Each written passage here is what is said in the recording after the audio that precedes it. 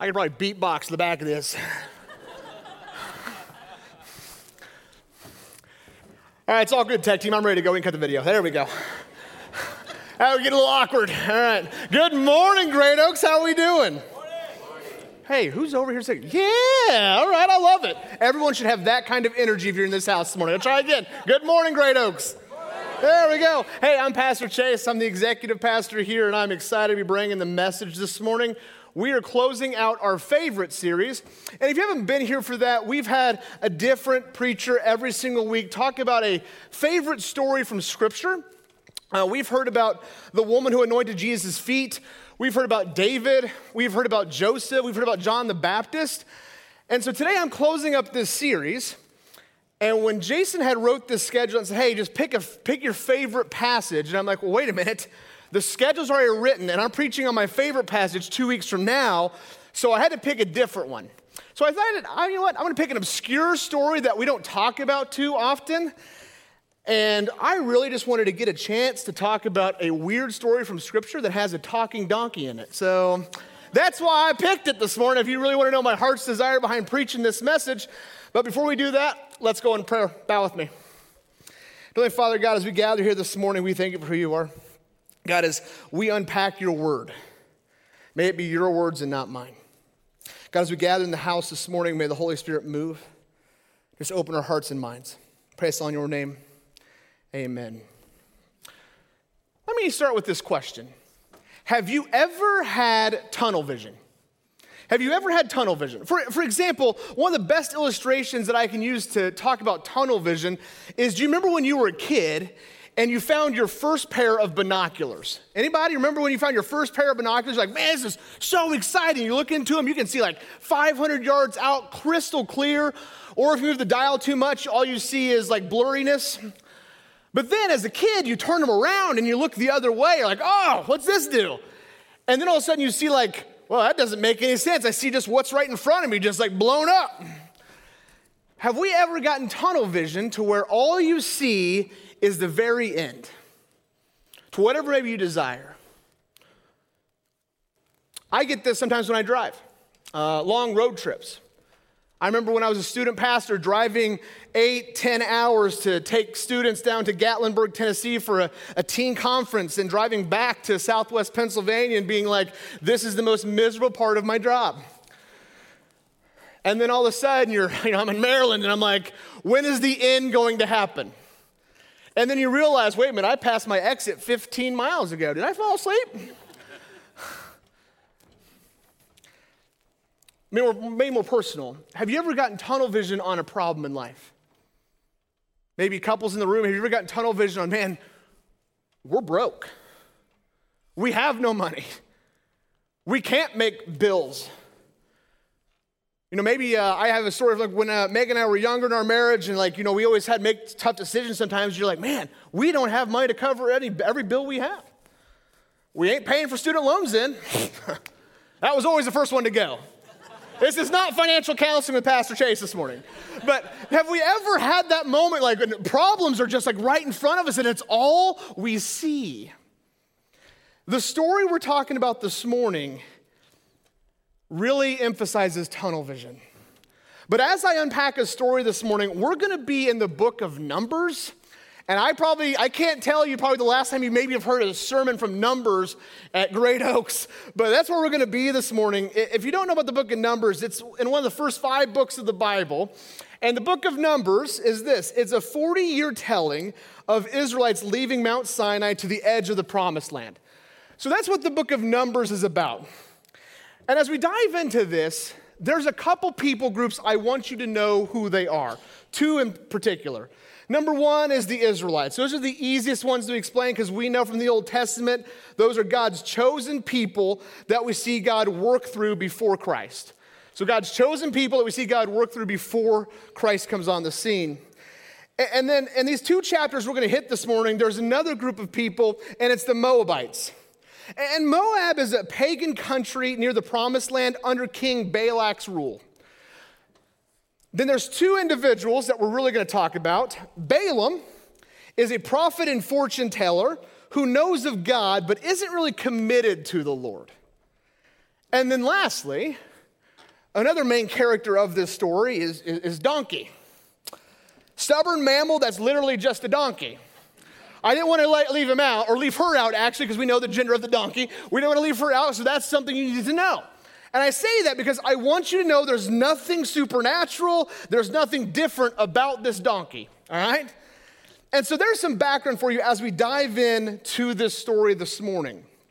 Because as we dive in, you're really going to see how God uses unlikely people to move and motivate his mission. That's what this story is all about. So, where we're going to be, Numbers 22. If you want to turn it on your Bible, it'll be on the screen. ESV, for those of you using the YouVersion app, just click the 3 letters ESV. As we dive into Numbers 22, what you need to know about Numbers 22 is from chapter 22 to 24, this is the story from the Moabite perspective, from Moab's perspective, which is really different. So you're going to get to hear some things from the pagan country, what's going on with the pagan king from the book of Numbers, all right? And the next thing you know is the king, Balak, he is super paranoid. Super paranoid. So here's what we know. The Israelites have come up out of Egypt. If you heard Pastor Paul's sermon a couple weeks ago on Joseph, you heard a little bit about what happened after Joseph and the slavery through Moses. And then now we have them coming up into the promised land. And as they come up out of Egypt, there's a country up here called Moab.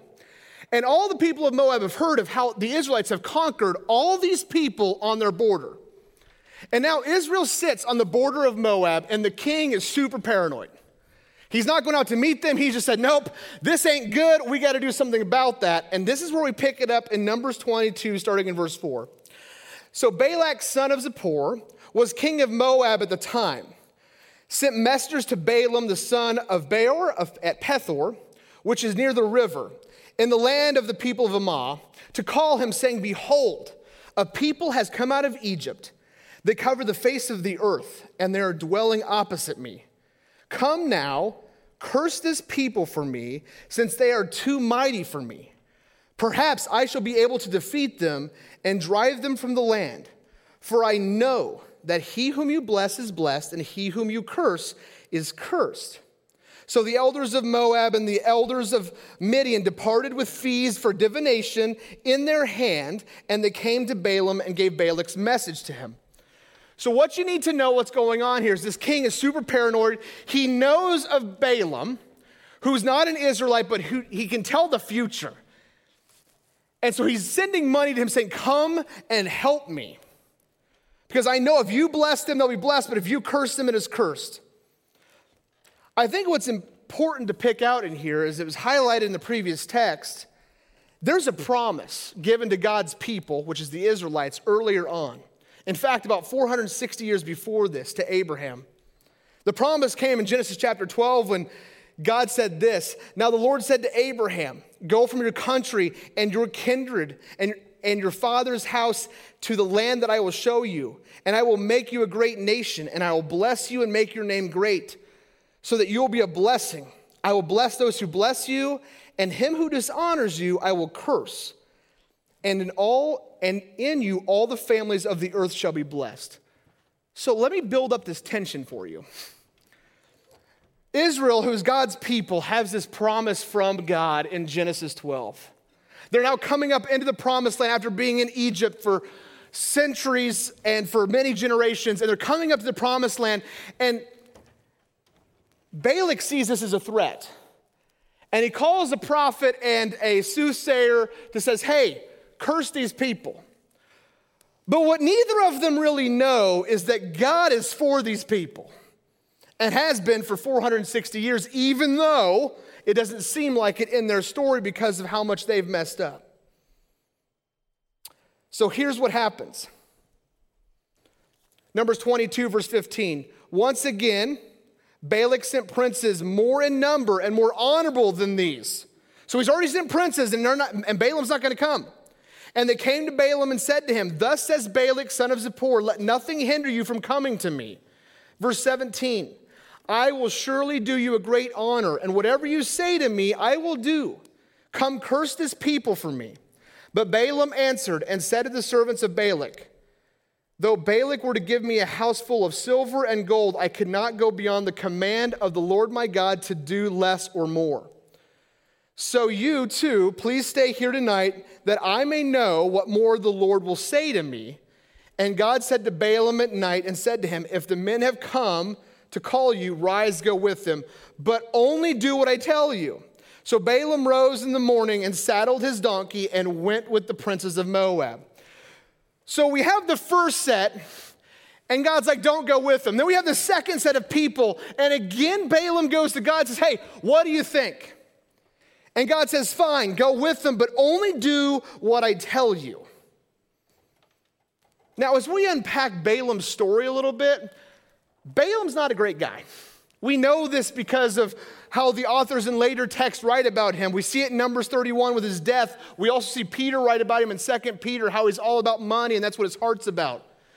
In fact, in Revelation, when God is dishing out some judgment to some of the churches, Balaam's mentioned in that letter, the church of Laodicea. So I don't have time to unpack all of Balaam's background and attitude, but if you want to study that, there's some places to go. Because that defines the next verse. Because he gets up, saddles the donkey, and goes. And in verse 22, it says this, but God's anger was kindled because he went, and the angel of the Lord took his stand in the way as his adversary. Now he was riding on the donkey, and his 2 servants were with him. And the donkey saw the angel of the Lord standing in the road with a drawn sword in his hand. And the donkey turned aside out of the road and went into the field. And Balaam struck the donkey to turn her into the road. Then the angel of the Lord stood in a narrow path between the vineyards with a wall on either side. And when the donkey saw the angel of the Lord, she pushed against the wall and pressed Balaam's foot against the wall. So he struck her again. Verse 26, then the angel of the Lord went ahead and stood in a narrow place where there was no way to turn either to the right nor the left. When the donkey saw the angel of the Lord, she laid down under Balaam, and Balaam's anger was kindled, and he struck the donkey with his staff. Then the Lord opened the mouth of the donkey, and she said to Balaam, what have I done to you that you have struck me these 3 times? And Balaam said to the donkey, because you have made a fool of me, I wish I had a sword in my hand, for then I would kill you. And the donkey said to Balaam, am I not your donkey on which you have ridden all your life long to this day? Is it my habit to treat you this way? And he said, no. Let's unpack a couple things from that. Number one thing that we have to remember when reading the Old Testament or reading Scripture in general, sometimes we don't have all the details. Because literally, in that text, nowhere does it say, and Balaam was shocked that the donkey started talking to him. Like, who are you? Church, when we read some Old Testament and even some New Testament, we have to understand that in the Scripture, it is there for us to get a point. And sometimes that point is not to fully understand everything at work. And that's one of them. But when I see this text, one of the main reasons I chose this, there's a certain things that comes to mind when I hear this text. And in fact, the Bible cares so much about genealogy and the line of Jesus. We actually know the genealogy of a lot of things in Scripture. In fact, on great research from my part, we believe that an ancient, like a descendant of this donkey is this one. So, because every time I hear this text, that's what I get is donkey? That's literally what I get. Now, guys, that is totally false. So kids in the room, no, that's not true. All right? But the logical argument that's going on from even the donkey's perspective, wait a minute. I've been with you all of my life. You have rode me many times. Is it my habit to do this to you? Balaam's like, no, it's not. Sorry. The donkey makes a good point. And what's funny is, in this story, the donkey actually is the best character that understands what's going on. And what I love about that is the oxymoron of it, that this donkey, which is known to be one of the most stubborn animals, is the one that sees truly what's happening in front of them. Because what happened is this, verse 31, continuing the story, then the Lord opened the eyes of Balaam, and he saw the angel of the Lord standing in the way with his drawn sword in his hand. And he bowed down and fell on his face. And the angel of the Lord said to him, why have you struck your donkey these 3 times? Behold, I have come out to oppose you because your way is perverse before me. The donkey saw me and turned aside before me these 3 times. If she had not turned aside from me, surely just now I would have killed you and let her live. Then Balaam said to the angel of the Lord, I have sinned, for I did not know that you stood in the road against me. Now therefore, if it is evil in your sight, I will turn back. And the angel of the Lord said to Balaam, go with the men, but speak only the word that I tell you. So Balaam went with the princes of Balak. There's a couple things happening here. Number one, numbers matter in text. 3 times the donkey kind of saves Balaam's life. 3 times. What Balaam doesn't know about this story is what's going to happen next is 3 times he's going to have to deal with the king of Moab. 3 different times it's going to be requested of him to do something. He doesn't know that yet, but that's what's about to happen. The next thing we see in this text is this. The angel of the Lord was standing there with sword drawn. Here's some context clues for everybody. When you open Scripture, when you see an agent of the Lord, most times a messenger being an angel with a sword drawn, that's usually not good. That usually means wrath's about to happen, judgment's about to pass, or somebody's about to die.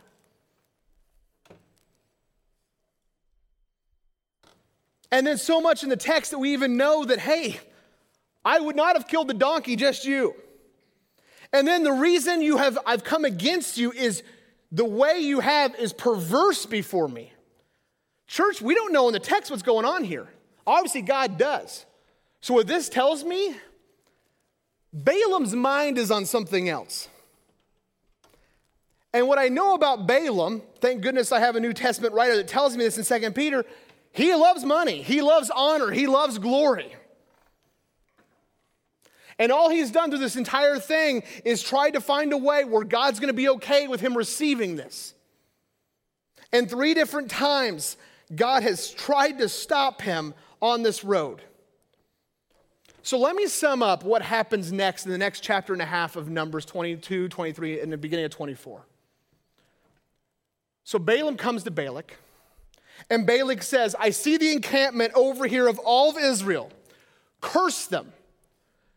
And Balaam says, I'm only going to speak what God tells me to speak.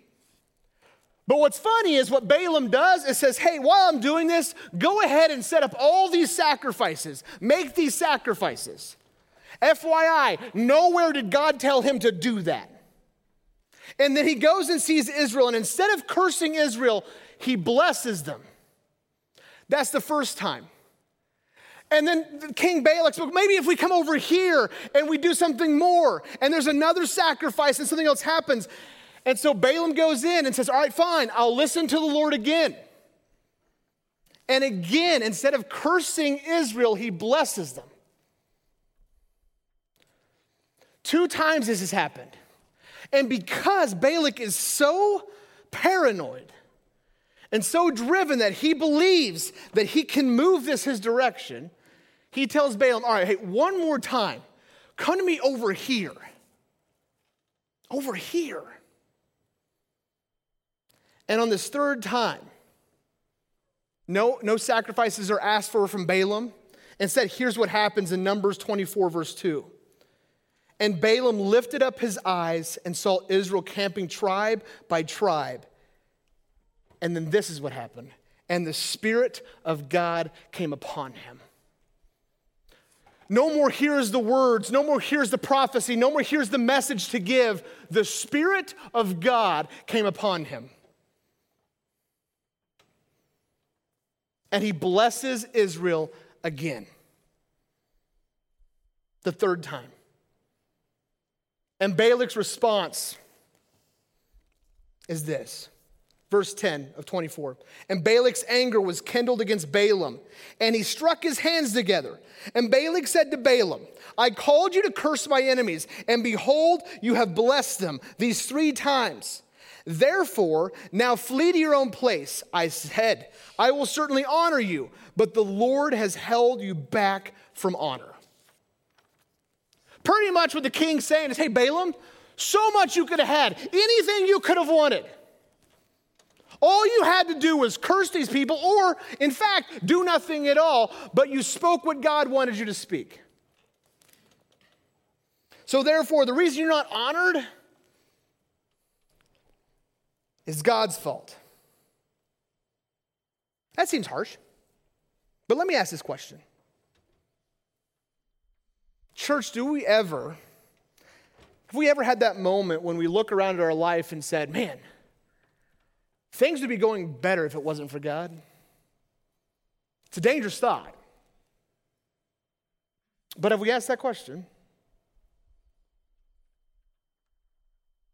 So you might be like, well, what's the pastor asking? That's kind of weird. No, I'm serious. Sometimes we get so tunnel vision on problems. Sometimes we'll pull back and say, man, if it wasn't for my faith, this wouldn't be such a problem. We justify things all the time. We say things like, oh, it would be okay if I didn't fully follow Jesus as closely as I should. This would be okay. Because one thing that we're in the habit of doing, especially in the church, is when we read stories, especially from the Old Testament, we look at it and like, man, and we scoff at it like, how could these people be so thick? Really? We wouldn't have these struggles? We wouldn't be like Balaam thinking, oh, how can I squeeze something out of this? All right, God, I'm still going to listen to you, but I would still like something over here on the side. Everyone's uncomfortable. Good. Because that's how we treat things sometimes. And we're told we shouldn't test God.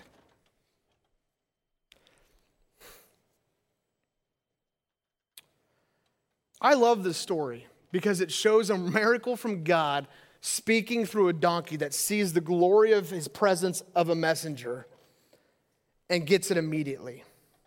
But church, this story is more than a talking donkey. This story is a testimony to God fulfilling promises to his people.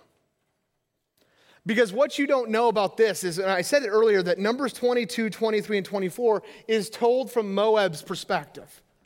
As of right now, the Israelites has no idea this is going on. The encampment down there does not know what's happening. But hopefully what they do remember and what is fulfilled, we know from Joshua as they've entered the promised land. At this point, Joshua 21 says this, thus the Lord gave to Israel all the land that he swore to give to their fathers. And they took possession of it, and they settled there. And the Lord gave them rest on every side, just as he had sworn to their fathers. Not one of all their enemies who had withstood them. For the Lord had not given all their enemies into their hands.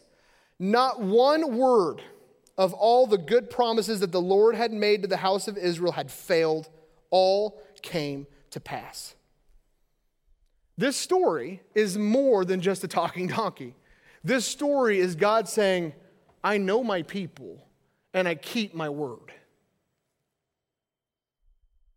I told you in the beginning that Balaam was not an Israelite, really wasn't a strong follower of God, just knew of God,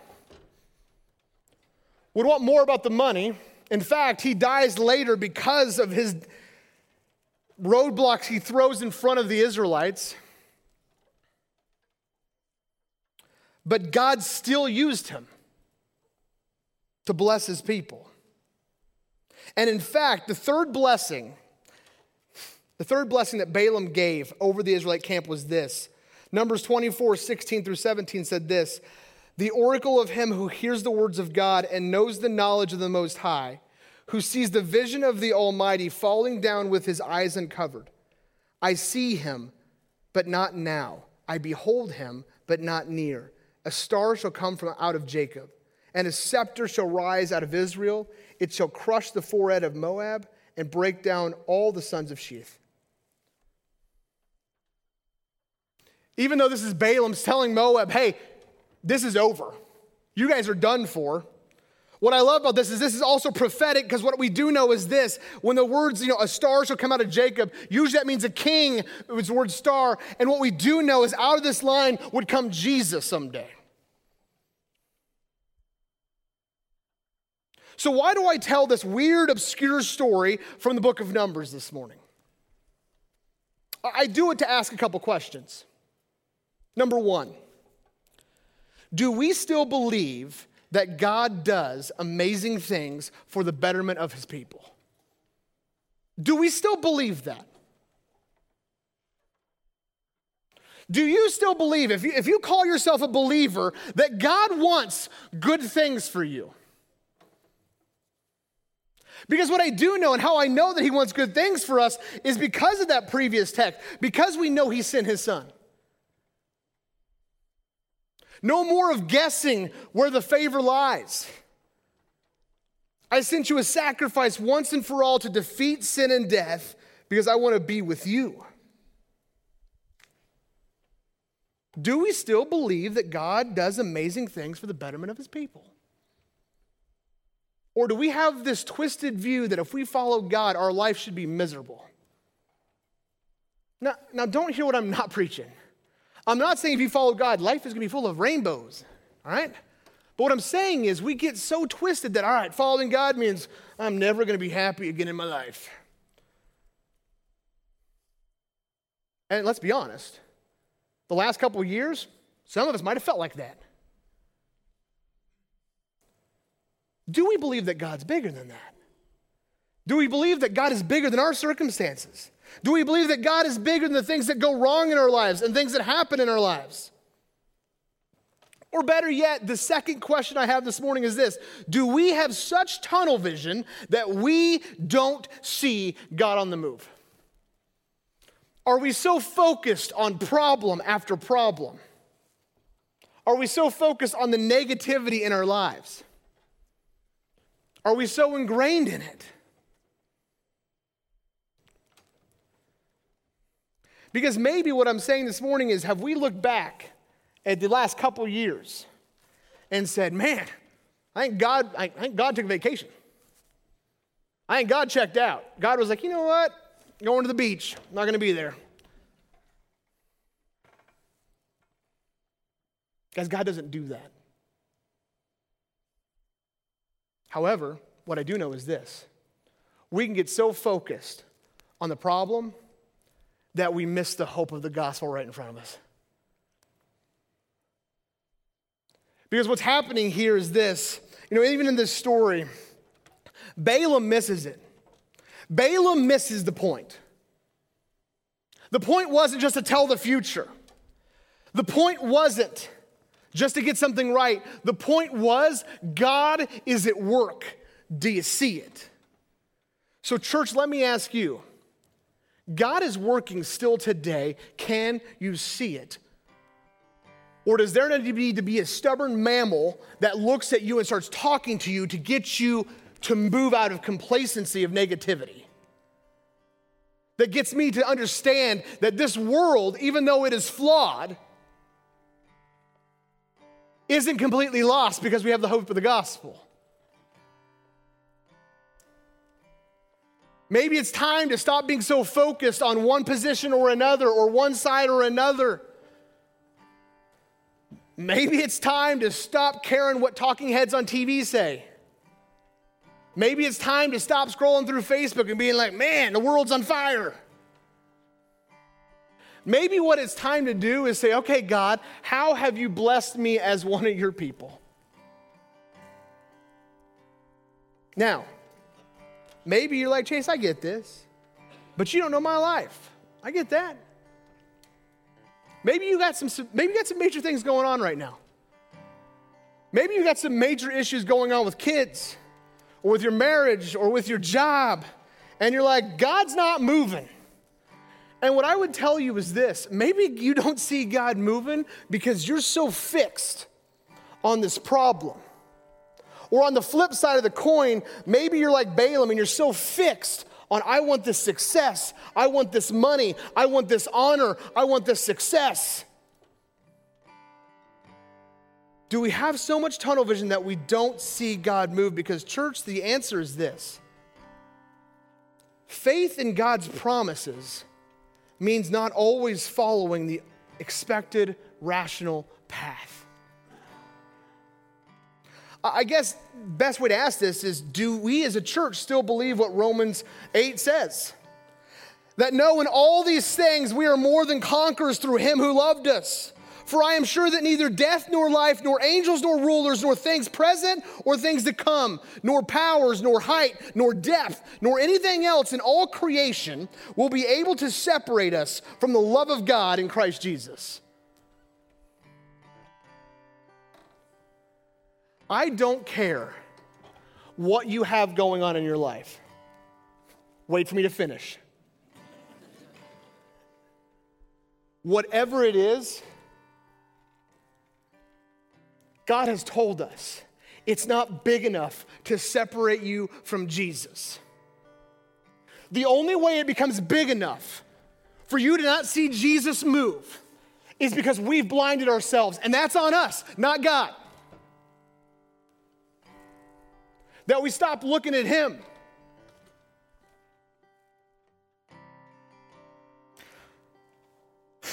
I never wanted to be one of those pastors that told jokes over and over again. I haven't used this one here, so I'm okay to do it, I think. It's in my repertoire. There's an old school joke, I mean, this is like 1970s preaching probably, about these two kids. And they're the biggest troublemakers in their entire neighborhood. And the mom gets so distraught that she calls the pastor and says, "Pastor, you got to talk to my kids because there is just problems." And what's happened is there's things missing from this woman's house. And it's probably my kids. The pastor comes over and just looks at him and says, "Where is Jesus? Where is Jesus?" Gets so mad, starts screaming at him, "Where is Jesus?" The youngest one just bolts out of the room and screams. Mom's like, "What's wrong with you?" And the youngest looks at mom and says, "Jesus is missing," and they think we did it. Sweet, old school jokes still work, that's great. Guys, the point is this. When we think Jesus is missing, it is us. He's always been there. I hope you know it.